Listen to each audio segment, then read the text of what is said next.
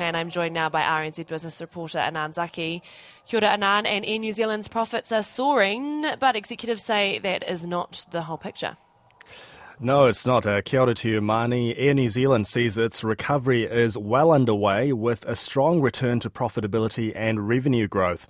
The airline's half-year net profit was $213 million against last year's loss of $272 million. Revenue almost tripled to $3 billion, while passenger numbers totalled 8 million, more than double the year before.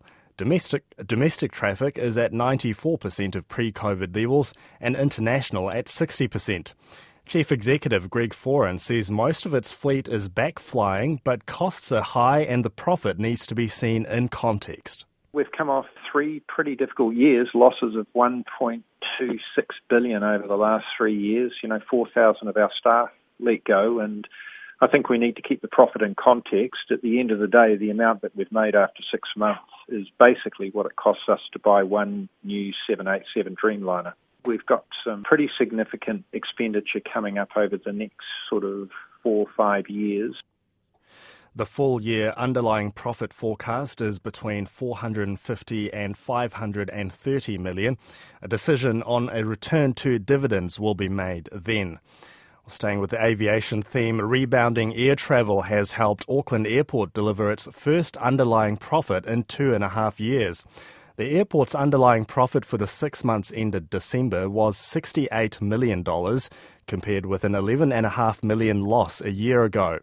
The after-tax profit was just under $5 million from nearly $109 million on sharply lower property values. Passenger numbers have increased to 71% of pre-COVID, and there was higher retail and property income. Chief Executive Carrie Hurihanganui expects further recovery in the second half, helped by a reopened China. But with now those constraints and the ability for travel opening up, we expect that to start to pick up activity. I think, by April, we're looking to be back at 19 flights per week to and from mainland China. So those are the kind of factors also that led us to say, listen, we actually think getting to full year, it's going to be positive, and that's why we wanted to update our guidance. Auckland Airports increased its full-year forecast to between $125 million and $145 million. Campervan and tourism operator Tourism Holdings is optimistic the post-COVID tourism rebound will continue as it returns to the black. The company reported a half-year profit of $25 million from last year's loss of $4.4 million. Chief Executive Grant Webster expects to resume paying shareholders a dividend. When you're on the floor in the way that we were in tourism, it's a long way to sort of feel like you're standing up straight again. So for us, yes, I guess taking that analogy, that the ceiling is a little bit lower on a broader economic basis, but as you're still standing up from the floor, there's a lot of room between the floor and the ceiling. And the result includes just 1 month after merging with Apollo Tourism and Leisure, but Grant Webster expects the impact of the merger to be clearer in the full-year results, which they're forecasting will be above $75 million. Pay television operator Sky Network's half-year profit has fallen slightly as higher programming and hardware costs offset the gains from more subscribers.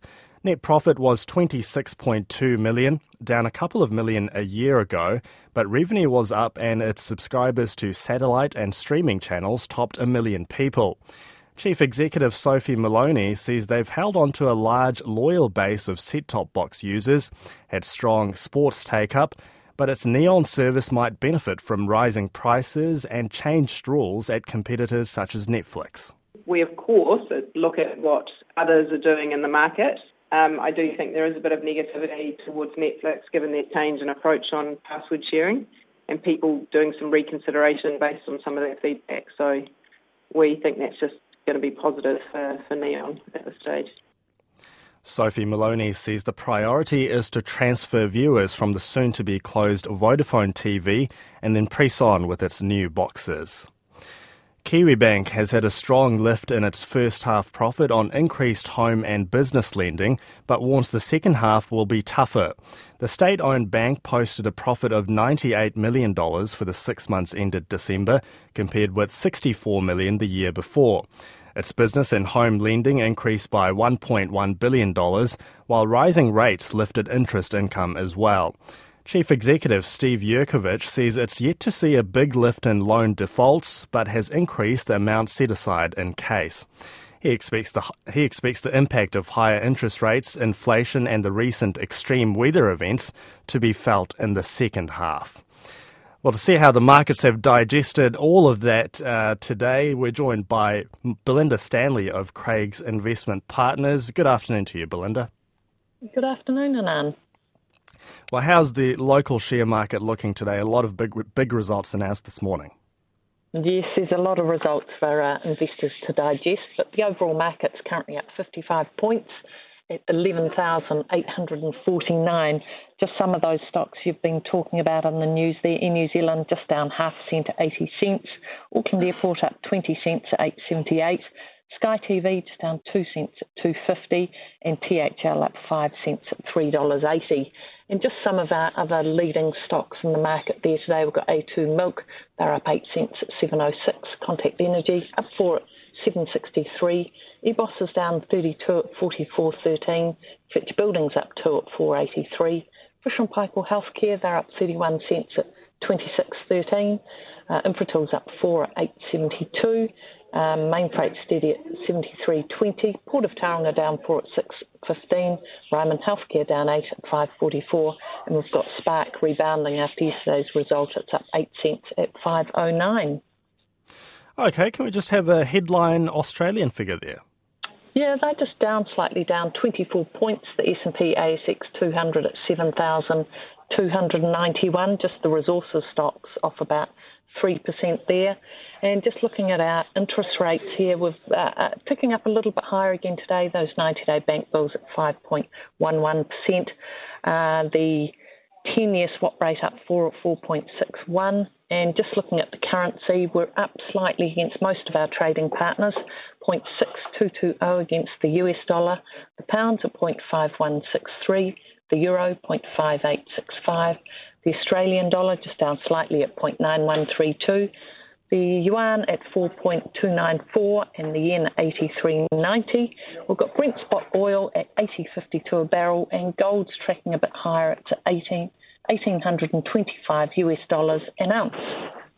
Thank you very much. That's Belinda Stanley of Craigs Investment Partners. And just quickly, another earnings report. Hospital property investor Vital Healthcare has reported a first-half loss of $31 million, despite revenue growth, as its property costs rose and on reduced property value gains. And we'll be back with the latest news and numbers in Checkpoint around 5:30. But for now, Marnie, that is business.